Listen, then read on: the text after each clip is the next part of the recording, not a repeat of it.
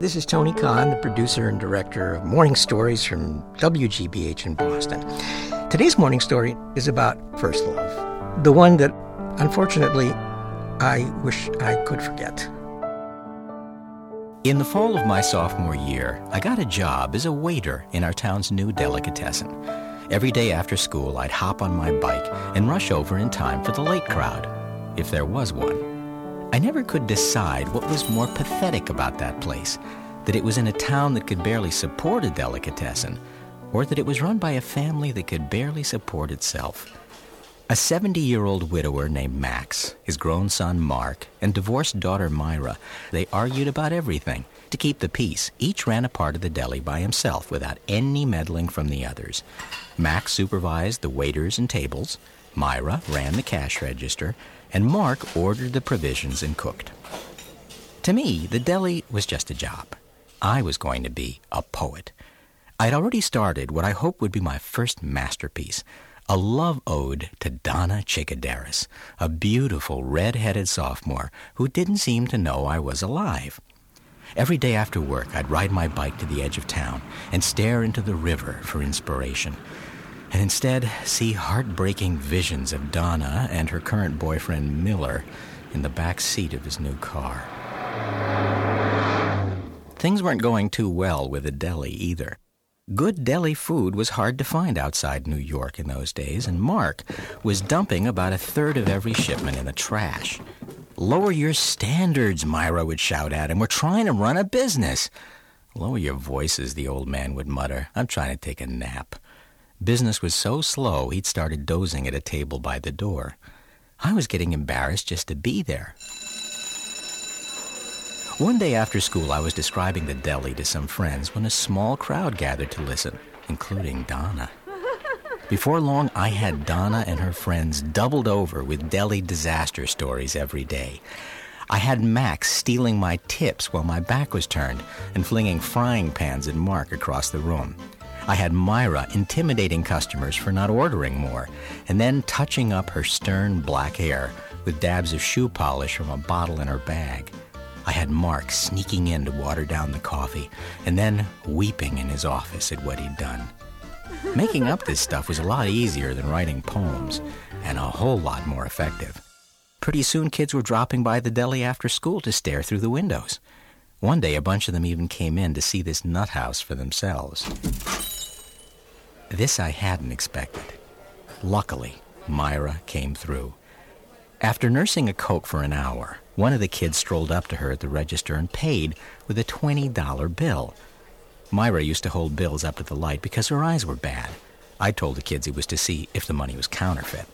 Now, as Myra raised the money, the kid snickered and signaled to his friends. "That's it," she roared. "I don't know what you're up to, but all of you, get out! Get out!" The veins in her neck were bulging, and her red eyes filled with tears. She looked so pathetic, I almost hugged her with gratitude for saving my reputation with my friends. The following Monday, Mark called to say the deli was closing. I hung up, half relieved it was over, half resentful I'd just lost my main excuse for talking to Donna. Soon after, I was in the neighborhood to sell my bike. I'd gotten a job on the other side of town, and it was easier to take the bus. Besides, sophomores were supposed to be learning to drive. The back door to the deli was open, and I went in. Max, Mark, and Myra were packing in the kitchen, barely exchanging a word. On their way to the car, Max, who had insisted on carrying the big coffee pot by himself, tripped on the curb. Myra rushed over to steady him, and they stood there for a second, just holding on. I don't think I'd ever seen them touch each other before. Mark came over, too, and put a hand on his father's shoulder and another on Myra's back. She was crying, and as he comforted her and touched her hair, I realized how soft it really was. Then they got in the car and drove away. I took the bus back home.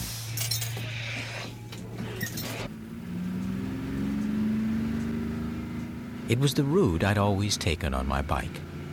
And as darkness fell, I imagined myself out there one last time, speeding under the trees, rushing up the sidewalks with no hands, pretending I was really driving a car, that Donna was really by my side, that everything you wished for in this world could come true. Till suddenly, I was back in the bus, staring at my reflection in the window, knowing my childhood was over. That was today's morning story, First Love. I'm here in the studio with Gary Mott. You say first love to me, and I immediately flash back on kissing Christy behind the couch. I was 4, 5. You're sure it was love? I'm sure it was love. But I also think about the time that I asked Allison to marry me. I was 5 years old. This is the same year that you fell in love with Christy? Adolescence came early with me. I took the top off a Coke can, and I slipped it on her finger. Did she accept? Apparently not. Did she have a life after this? Well, I found out just the other day, actually. I was talking to my parents. Yeah? They live in Texas. Standing in line at the Mexican restaurant, lo and behold, right in front of them, Allison and her family. Oh, wow. How long had it been since they'd seen her? 25 years. Oh, my gosh. Maybe 30 years. Yeah, These are people that we knew when we first moved to San Antonio in the early 70s. Right. Wow, it's you. Hey, what's going on? Family, marriage, blah, blah, blah. And Allison recently got married, and she said, I was putting the ring on my husband's finger, and I flashed back on a time when Gary and I were 5. Oh, my gosh. At the altar, Tony.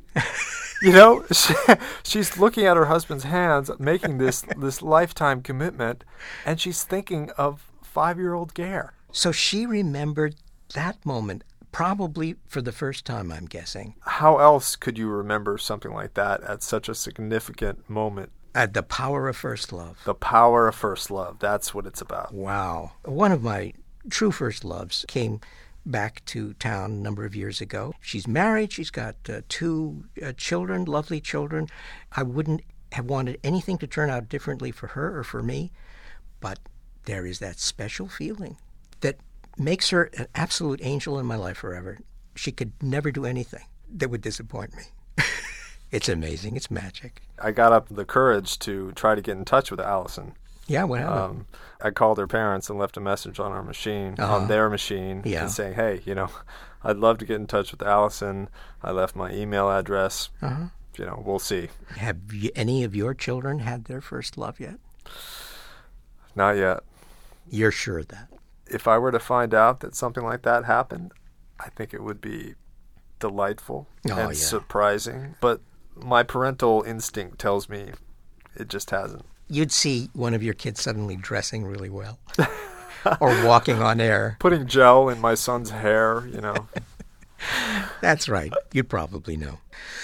We got some wonderful news about Mark and Sherry Grashow, who have contributed a number of stories to Morning Stories, and we've certainly followed their incredible work in Zimbabwe, Africa, bringing books to the children there. Well, it turns out we weren't the only ones who heard about what they were doing. Bill Clinton, you've heard of him. Yeah, he has a new book out called Giving, How Each of Us Can Change the World, and he talks about, among other things, the work that Sherry Salzberg and Mark Grashow of New York have been doing in Zimbabwe. How about that? How do you like that? We're going to have a link on our RSS feed, yes, so that people can find out more about this book and even hear what Bill Clinton had to say about our friends, the Grashows. I wonder how he came upon the Grashows. Maybe he's a Morning Stories fan. Speaking of some other old friends, I'm looking at a page here of contributions. 71 people? Totaling $2,795. Thank you very much. Every penny is appreciated and needed.